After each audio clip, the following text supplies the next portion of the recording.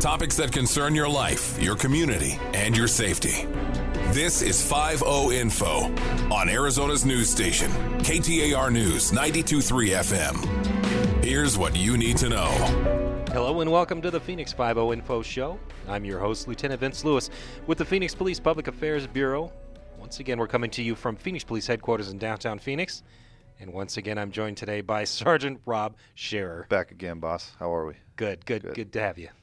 Hey, listen, today we're going to talk about organized retail crimes, otherwise known or referred to as organized retail theft. It's a fancy way of saying kind of like a complicated group shoplifting. Is that kind of where I'm at?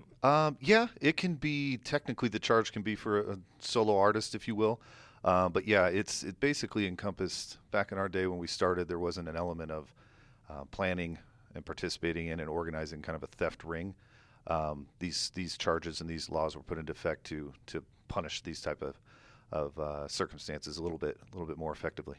So I worked retail before I was a police officer, and what I noticed was what they would tell us is every so often you'll get a group of individuals or a certain individual that will come in and kind of go to the racks, and let's just say it's the jeans, grab an entire stack of jeans, one color, all sizes, and either try to conceal them or just walk out with them. And I'm like, what are you going to do wearing all those jeans? That's not what they were doing, is it? No. Predominantly, and in speaking to some of the supervisors over this unit that investigates these, primarily, just like in most crimes, unfortunately, these individuals are doing these crimes to, in effect, further their drug habit, if you will. They're going to go out and trade if they can sell, but predominantly trade for their drug of choice, and that's kind of the goal. That's why they'll take a whole stack of jeans, regardless of size, regardless of color, anything like that, and they're going to get what they can, on the street level. That's just one motivator. There's plenty of other motivators that are out there.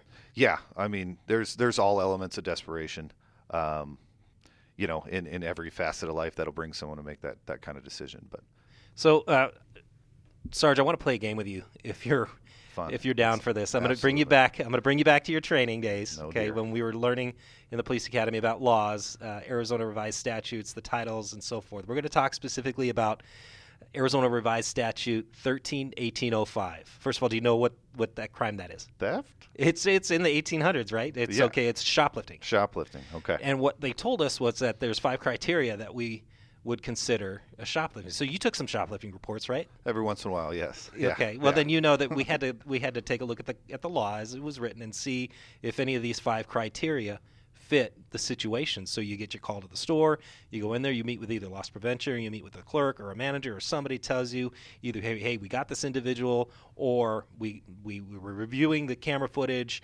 or this person got away, but they're describing to you what happened. So what you do is you take a look at the circumstances of what took place, and you try to fit it into one of these 5 categories. So there's 5 criteria that it could be, or a combination of shoplifting. Can you name any or all of the 5 criteria in order for an act to be considered a shoplifting?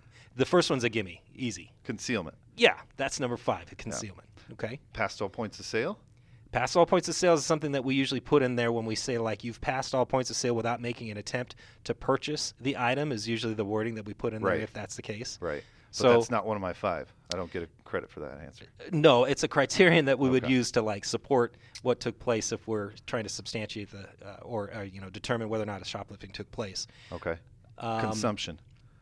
That would be come on, that's like if you're going to open a bottle and you throw the peel away. Well, it's theft by nature of it. Depriving goods or of the person that's with no intent to pay. Lead me down the path here, boss. Okay, so sometimes they'll bring a piece of equipment with them. A booster bag. Okay, so that's one of them. Okay. It's transfer the goods from one container to another. So even if it's not a booster bag, if it's something designed, an article designed for the purpose of taking something. Right. Yeah. Right. So leaving without paying, I'm going to give you that one as the first one. All right. Taking it from the display and leaving without paying is one of them. Have you ever heard of the ticket switch or the price change? Oh, interesting. Yeah, that's you would know that from your retail days, but taking one item and switching. Yeah, so changing the price from goods to either charging, charging the purchase price of the goods to a fictitious person or any other person without that person's authority, paying less than the purchase price of the goods by some trick or artifice, like altering or removing, substituting the label, price tag marking. Makes sense, yeah. Transferring the goods from one container to another, concealment, and then, of course, taking it and leaving without paying. So those are the 5 criteria that we're looking at. So, all right. But those are, by nature, depending on the dollar amount, is misdemeanor. Correct. So there's a felony shoplifting charge, is that right? Yes, and that's predominantly where this organized retail theft squad kind of zeroes in on this. It's those individuals that have 2 or more convictions of, if not necessarily just shoplifting, it can be shoplifting, but any kind of property-based crime, burglary, theft, it can be shoplifting, anything like that. You have 2 or more convictions and you go and commit another shoplifting, now you're being charged with a Class 4 felony, regardless of amount or worth of the property you're taking. And have you seen some of the trends that are moving, I guess, east from L.A. or west, from other places? And I'm not picking on L.A., but it just happened to be one of the cities mentioned by Rachel Mitchell, the county attorney, in some of her press releases and whatnot. And last year, of course, in July, she formed the Organized Retail Theft Task Force for the county attorney's office. Right. But we've noticed that there are groups of people who are teaching each other or learning from each other about how to basically steal from retail in an organized fashion. Are you aware of this trend? You're referring to like the larger groups that just go in and kind of take over for a few minutes? Maybe they're called like a flash mob or a smash and grab, or you know. Yeah, they're large scale groups in numbers. They're organized. In essence, they'll fan across the store and they grab what they can, all of what they can. A lot of them, it's kind of ridiculous how much they take at one given time, and it's a quick, swift kind of movement, and it's clearly planned, clearly orchestrated, and they get all they can and leave together. And again, their point of that is again to trade it or sell it for monetary gain after that. Yeah. So, but we, in partnership with the County Attorney Mitchell, we're coming out hard against these crimes, and we want to make sure that we echo the sentiment that Phoenix and Arizona, by extension, is not the place to do this type of crime that you're seeing. Our charges are Class 4 felony organized retail theft charge in and of itself. You're going to be charged for a felony right out of the chute. If you bring in anything or you have some sort of orchestrated plan going into it, you're stepping right into the felony world right then. So speaking of which, Phoenix Police just completed an operation organized on our end of it for good, but we did complete an operation targeting organized retail crimes. Do you know anything about that? Yeah, so it was last week, culminated with 64 arrests, most of which were warrant-based pickups, which a lot of times in these kind of roundups, if you will, it's warrant-based pickups. The way they kind of identified people in their world was they went to past shopliftings, felony shopliftings, conducted some analysis, some research, found those that had outstanding warrants, whether it be felony or misdemeanor, and then identified them as targets. Additionally, they worked their active probable cause cases, 3 of which were cleared, or 3 arrests were made on that end. Over 20 cases were cleared through those probable cause arrests. Just outstanding work, considering that squad, like everywhere in the department right now, it's 1 sergeant and 3 detectives, and what they churn out on a weekly basis is outstanding. And some of these suspects, there were other crimes, sometimes even serious crimes like gun violation, weapons violations. Is that right? Yeah. There was a total of 5 guns seized throughout this operation.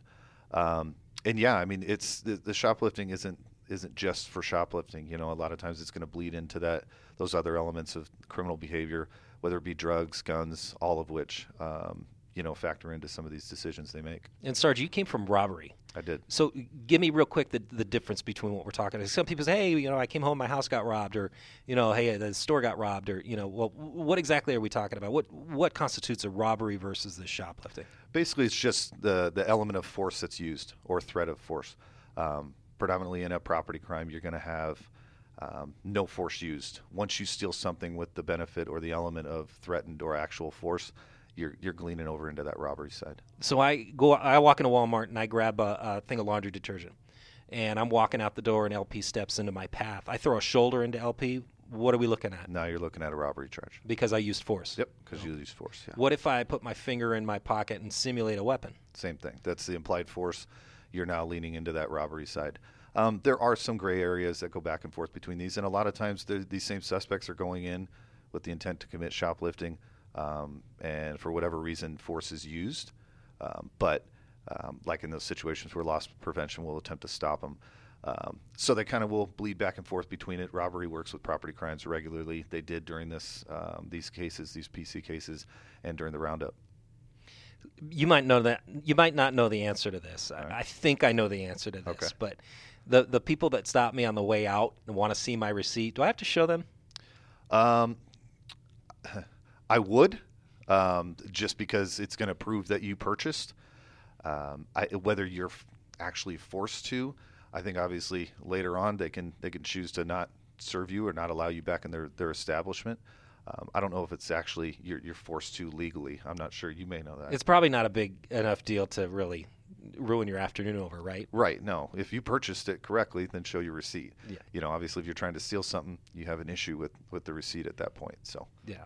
So you have kids. I have kids. What kind of advice are we telling them when they're out with their friends and maybe one of their friends says, "Hey, you get a thrill if you take this, pocket this pair of earrings." What kind of life lessons do we tell our kids? Yeah, shouldn't even start down that path. You're hanging around the wrong people at that point, and you need to make better choices. Don't be part of that element. Arizona is not the place to do it. You're going to get into that felony world, which is not where anybody wants to be, moving forward in life. All right, let's jump real quick back to the operation. So 64 arrests and 5 guns seized, is that right? Right. Yeah, that's incredible. Do we have any stories or any examples of some of the cases that we were looking into when we were going after these fellows with warrants or people with warrants? Yeah, a couple of the stories that came out. There was one individual that went to multiple areas within the city of Phoenix, different precincts, and that's the thing. We geographically break our city up into precincts.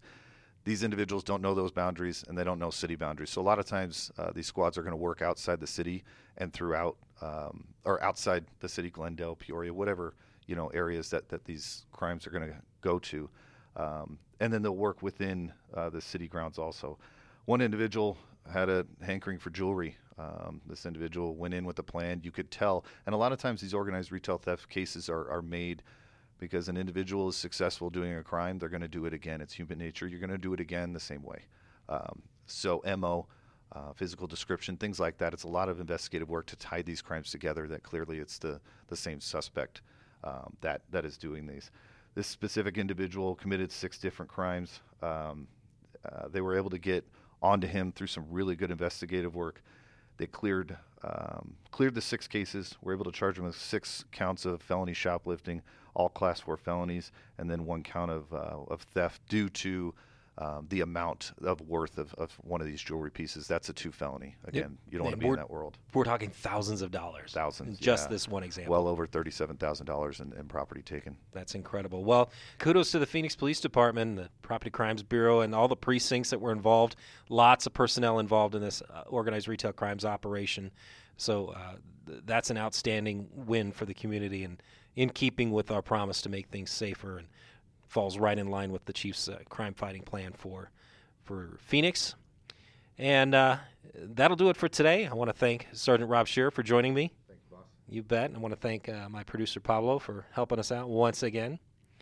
And as always, remember, you can help fight crime in your community and potentially earn a cash reward and remain completely anonymous by sending tips to Silent Witness. You visit silentwitness.org and call 480-WITNESS. Visit us at phoenix.gov/police and follow us on all social media platforms. Until next time, remember, we're all in this together. Be safe out there. You've been listening to 5-0 Info on Arizona's news station, KTAR News 92.3 FM. For more about Silent Witness, go to silentwitness.org. That's silentwitness.org. Or call 480-WITNESS. That's 480-948-6377.